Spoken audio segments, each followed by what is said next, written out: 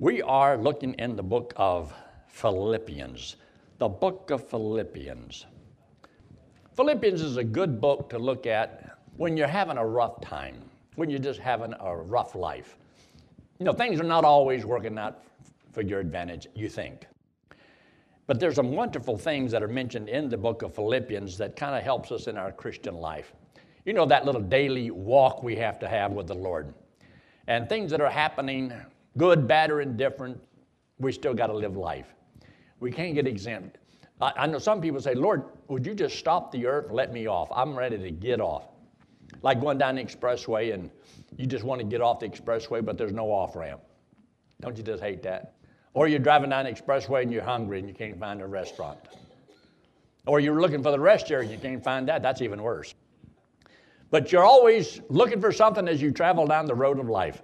And so sometimes there's little detours that we make, little errors in our judgment, sometimes good decisions we make too. But I thought the other day it was interesting to listen to, what's the president's name, Trump? There's still some people question whether or not he's the president or not. But he is the president. He was elected. And I listened to his speech that he had on the United Nations. And I really enjoyed his speech. I thought what he said. He was saying what I'd want to say if I was going to, you know, I could just say it and there'd be no consequences. He'll say it regardless of the consequences. And I couldn't believe it just the other day. I made a statement. I don't know if it was Sunday night or Sunday night. I might have been somewhere, but I forgot where I made it. Whenever these people are refusing to, you know, to stand and, you know, to honor our flag and our country and so forth, I says, if I was a coach, they ought to just fire them. Well, I thought it. Trump said it. And he says it on nationwide television. Now he's got the NFL mad at him. The NBA's mad at him. Most of the football players are mad at him. But he says what you wish you had the courage to say if you didn't have to, you know, fallout from it. Well, there's fallout from it. And, you know, I think it's at the place where he really doesn't care whether you like it or you don't like it. He really is not trying to win the popularity contest because he won the presidency without the popularity contest. So he's not trying to do that. I saw this book that, what's her name? I didn't see it, I just heard about it. Hillary Clinton wrote a book. And I thought to myself, after all this time, what difference does it make? What difference does it make? I heard that from somebody, you know, one time somebody said that. But anyway. Isn't the Lord good? Don't you love a little humor along the way? Well, that's what the Lord's talking about. Enjoying life as you go, because you're not gonna get everybody on your side. Not everybody loves you.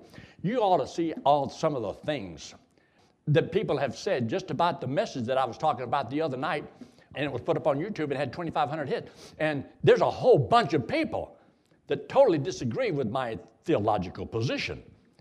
And some of them use some foul language, and so I reported them. I said, this is, you know, it's not only just spam. I says, this is terrible.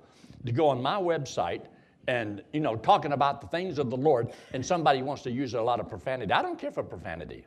I don't use it, never have, and I don't care for it. And if anybody cares, that offends me. And since everybody's against everybody who offends them, I'm already offended by 99% of the world.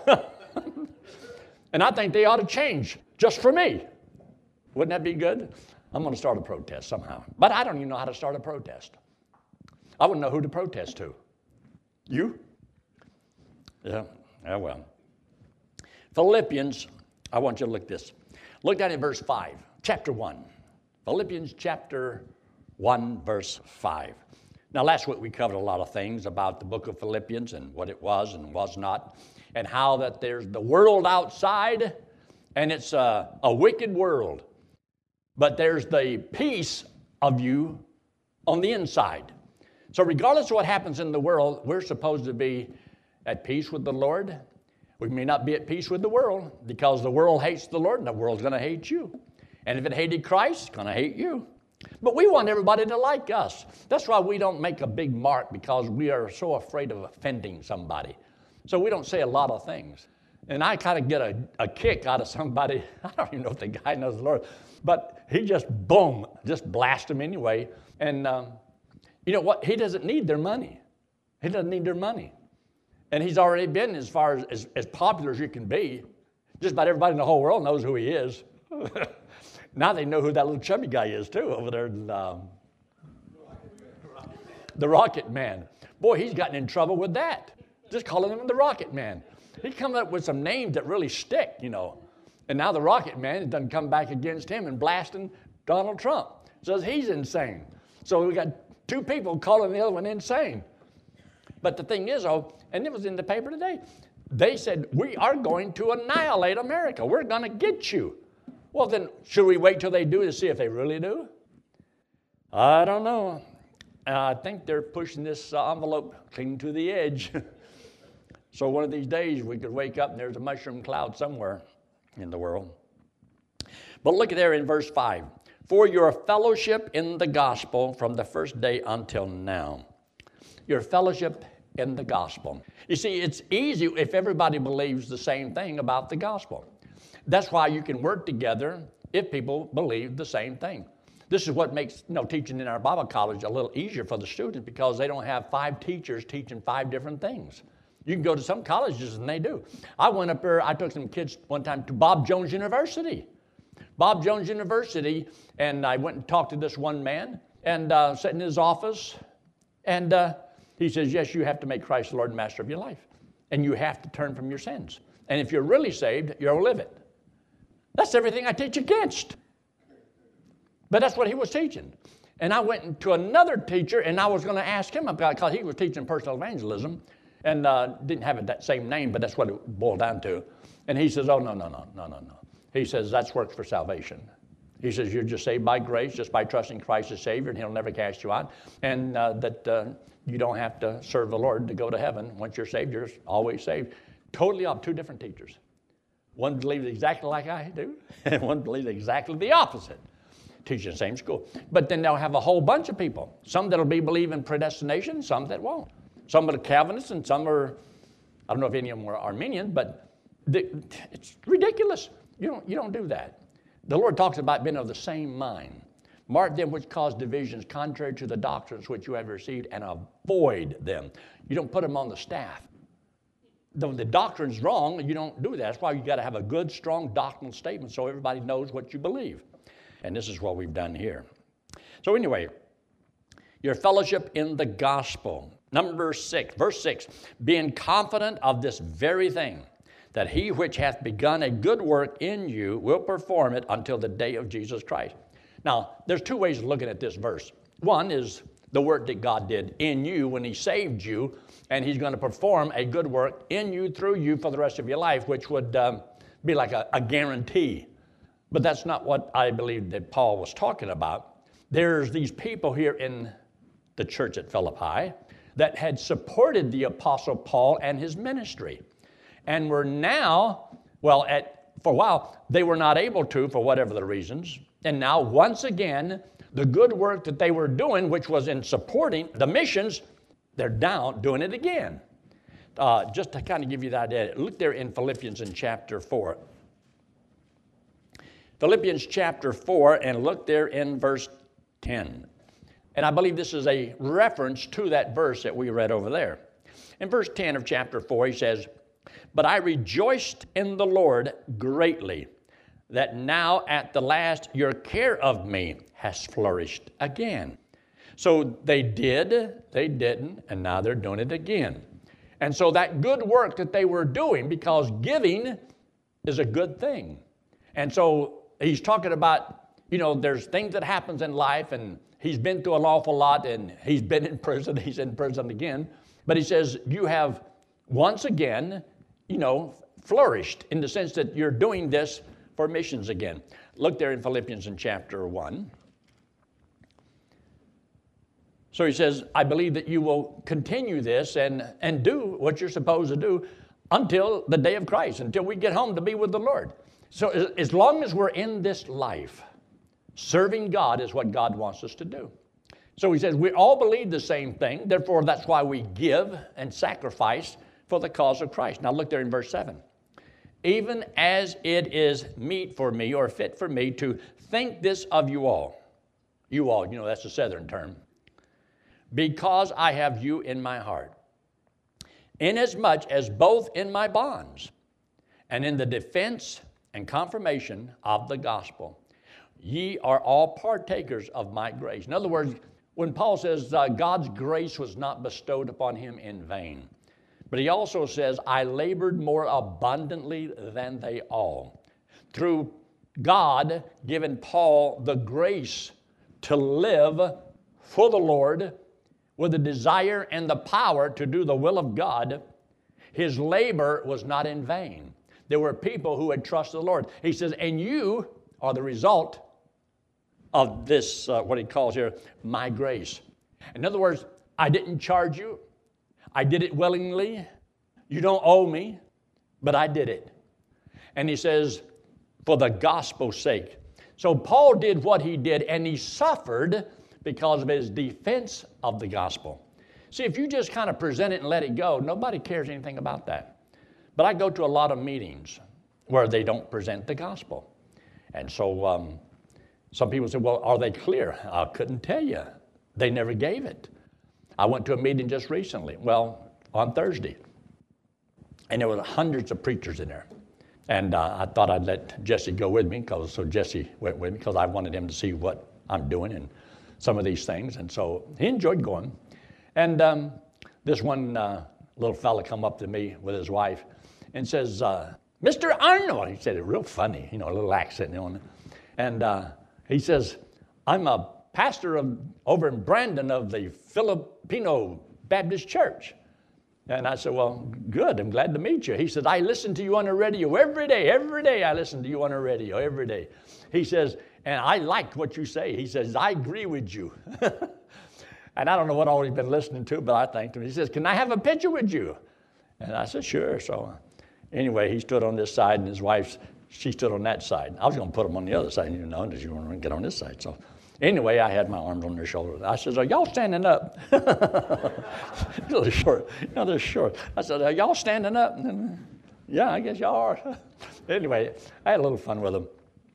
But you're always trying to influence people. But they had a speaker, but he never gave the gospel. I guess you just assumed that everybody knows the Lord. And the pastor's name was Al Mohler. He is the president of the Southern Baptist Theological Seminary. And known all over America. I mean, taught much individual. But they didn't make the gospel clear. So I don't know what he said or how he really believes. I got an idea, but I couldn't make a decision. But what he said was good. It's just that sometimes they leave out, to me, the most important thing of all. And I just don't like to take it for granted that, everybody's saved. I'd rather believe everybody's lost. And that way I don't take it for granted. Every time I speak in the meetings or place, everybody's lost. I'm the only one saved, and I want to make the gospel clear. I'd rather go that way than, everybody's saved. But what if they're not? And I get to heaven, and God says, I gave you an opportunity to preach the gospel, and you blew it. And God slap your face. And you should have done it. But now notice it. Those little words right there, in defense, and the confirmation of the gospel. So it's not just a matter of you preaching the gospel, but you've got to defend that message. Hold your place right here and look there. Just go back to your left to Galatians. I want you to see this verse. Galatians in chapter 5. Galatians chapter 5. Look what we have. He says in verse 9, this is Galatians chapter 5, verse 9, a little leaven leaveneth the whole lump. Now, what is leaven? What do you think? What are you talking about? It's yeast. It's what you put into dough to make it do what? To make it rise. Well, the Bible uses leaven as though it was sin. And a little sin in your life can permeate your whole life. Little sins you tolerate in your life can totally control your whole life. In other words, if you had 100 cattle inside of a fence and you left one gate open, that one gate can cause you to lose the whole herd.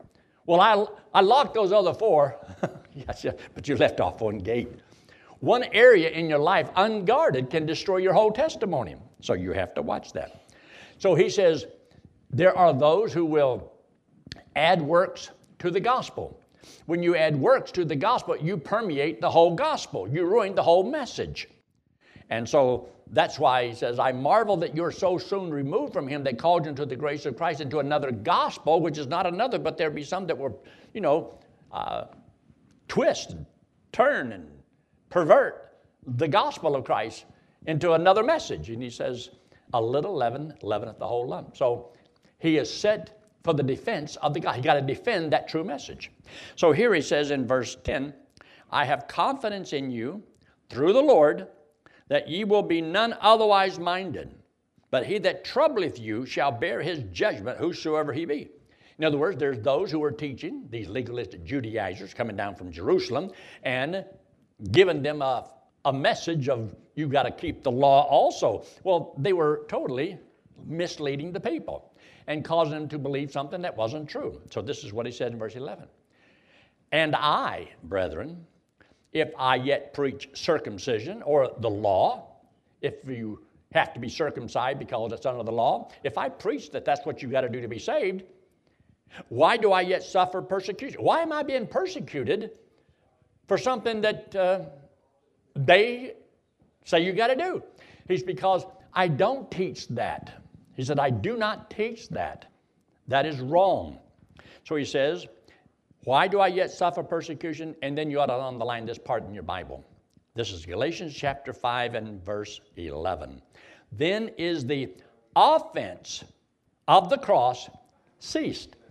The reason we get criticized and suffer persecution is because you teach salvation by grace alone. When you add works to the message, well, that's the message the world believes in. That's what most religions believe in. You gotta, yes, believe, but you also gotta do these other things too, and you gotta do these good deeds. Well, then you don't persecute a person. But what you do get persecuted for is when you believe that salvation is by grace and grace alone. First thing that somebody says whenever they think they really understand what you're saying, you mean to tell me I can trust Christ as my Savior and go out here and live anyway? Offends people. So we can't tell them that, so we got to change the gospel. God so loved the world that he gave his only begotten Son, that whosoever changes his life and goes to church and pays 50% and turns from his sins and makes Christ the Lord and Master of his life, well, then that makes sense. But when you say it's by grace and grace alone, now that offends people. You can't tell me I can just trust Christ, and that's all I got to do. There's got to be more to it than that. No, there is nothing else. God loves you that much. You see, salvation is based upon this principle. God wants you to know how much he loves you, not how much you love God. You do not go to heaven because you love God. You go to heaven because God loved you. Now, as you begin to grow in the Lord, you learn more and more. Your love for the Lord can begin to grow. And next thing you know, you want to serve the Lord because you love him. Isn't it better to do it because you want to than do it because you have to? Wife, you have to love your husband. Well, don't you just want to love him because you love him? I love you. Rule number 1, number 2, number 3. Thou shalt wash my dishes. Thou shalt make the bed. Thou shalt cut the grass. Thou shalt overhaul the motor. And lay down all these laws. Now, if you love each other, you don't have to have all these rules and regulations because you love. And love has its own set of rules. So if I love my wife, then I want to be faithful to my wife. I want to provide. I want to care. And I want to do all the things I'm supposed to do. Why? Because love. Love is a powerful motivation. And it's more powerful than fear. The Bible says that perfect love casteth out fear. Fear torments. And so when you don't truly trust the Lord, you're afraid. So people who are not really trusting the Lord are afraid of losing their salvation because it depends on them. And so they have to do something to try to help God save them. No, he is the Savior. There is no other Savior. But he says here, then is the offense of the cross ceased. It ceased. If I teach works for salvation, then I won't be offended. But he did not teach the law to be saved. He taught grace and grace alone. And so therefore he was placed in jail. The people wanted to kill him. Because why would the Jews want to kill Paul if Paul was teaching what they were doing? Well, he wasn't. But those same teachers who wanted to kill Paul came down here and was teaching the people in Galatia and Antioch, the people he led to the Lord, and trying to put them under the law. Paul said, well, if that's what I was teaching, then why are they trying to kill me? So go back to the book of Philippians chapter 1. Philippians chapter 1. So Paul, in prison, has some things to say to really help people to serve the Lord with joyfulness and to rejoice always, as he says in chapter 4. But notice what he says in verse 8. For God is my record how greatly I long after you all in the bowels of Jesus Christ. In other words, according to the tender mercies of God. In other words, Paul said, I love you like the Lord loves you. I want the Lord to love you through me. And this is what he's talking about in chapter 2. See, we don't have to love God, and we don't have to love people. But he says in the book of 2 Corinthians in chapter 5, verse 14, for the love of Christ constraineth us or motivates us, because we thus judge, that if one died for all, then all were dead. And that they which live should not, henceforth not one, live unto themselves, but unto him who died for them and rose again. So should I love the Lord? Yes. Do I have to love the Lord? No. Your children, do they have to love you? Or should they love you? You want them to. You say, you love me or I'll... You want your children to love you because they love you. And you want to love them because what? Because you love them. Because of this, and this, and this. No, you love them. You're supposed to love them with an everlasting love, a love that's not based upon how they live. If the children do wrong, well, I don't love you anymore. No, you're supposed to love them regardless of how they live. God loves me regardless of whether I serve him or I don't serve him. And it's that love for me that causes me to want to serve him. Anyway, he says here in verse 9, and this I pray, that, and you underline these two words, your love. You see in chapter 1 and verse 5, we talked about your fellowship. Your fellowship in the gospel, because without the fellowship in the gospel, you don't know how to love. Did you know soul winning, telling people how to have eternal life, how to go to heaven, is the greatest show of compassion and love you can show? Now, people may have a lot of problems in life, and you can take them to the hospital. You can pay their bills. You can give them money. You can do all kinds of good deeds. You can help people a lot of ways. But the greatest show of compassion is that you talk to them about the Lord, how to have eternal life. Because after you do these other things, are they still going to die? And when they die, where are they going? If they haven't trusted the Lord, they're still going to hell. We don't want to pave the road for them to go to hell on. They were on their way to hell, but I made it comfortable for them. I really helped them on the road to hell. No, use their problems to get them to the Lord. It's not that you don't try to help people, it's that you want to help people to the Lord. And using people's problems as opportunities to explain the gospel. Let me share something with you. Like Peter and John said, silver and gold have I none, but such as I have give I thee. In the name of Jesus Christ of Nazareth, rise up and walk. Power to raise them up, but didn't have any money. Which one would you rather have? You say, I'll take the money. No, they had power that God gave to them, but silver and gold have I none. And so one thing that we all have is that treasure in earthen vessels, the knowledge of how to go to heaven. That's the most important thing you can ever know. So it must be the most important thing you can ever share. So whenever you witness to somebody, we're trying to teach these teenagers and college kids that come to college to go out Friday night soul winning. And the reason is because that's a way of showing compassion. It's a way of showing love. Because they're doing something for somebody with nothing coming back to them from those individuals. They don't charge them. So, okay, I led you to the Lord, that's $5. No, you don't do that. And if you can teach the kids to do that, where they care about other people's destiny more than they can themselves, about themselves, then you'd be surprised what kind of individuals that will make down the road when they see the needs of other people. And the greatest need, yes, is knowing the Lord. But you also get a chance to help them in other areas of their life, which ought to be done. But look what he says. In this I pray that your love may abound yet more and more. In other words, more and more. More in what? knowledge. Get this. And in all judgment. In other words, the more you love people, the more you want what's best for them. I want people to go to heaven. But they're not in heaven yet. Many have trusted Christ as Savior. Now I want the best while they're here. So the best thing I can do to help them while they're here is to give them more knowledge. Knowledge is power. Knowledge is power. And so you want power? Know knowledge. Know the knowledge of the Word of God. Not just the wisdom of the world, but the wisdom of God. And when you get the wisdom of God, then you can make better decisions. Your judgment depends upon your knowledge. And if you don't know a lot, you can't make wise decisions. So you've got to know and discern. So the Bible talks about the Word of God that we may discern right from wrong. That's in the book of Hebrews in chapter 5.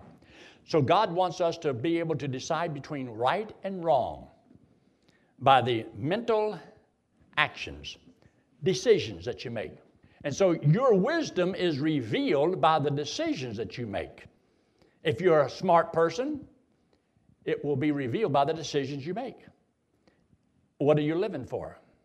How do you live? Not only the money you make, the money you save, the money you spend, the money you keep. All those things reveal something about you. But he says here, in verse 10, this verse you ought to underline it in your Bible.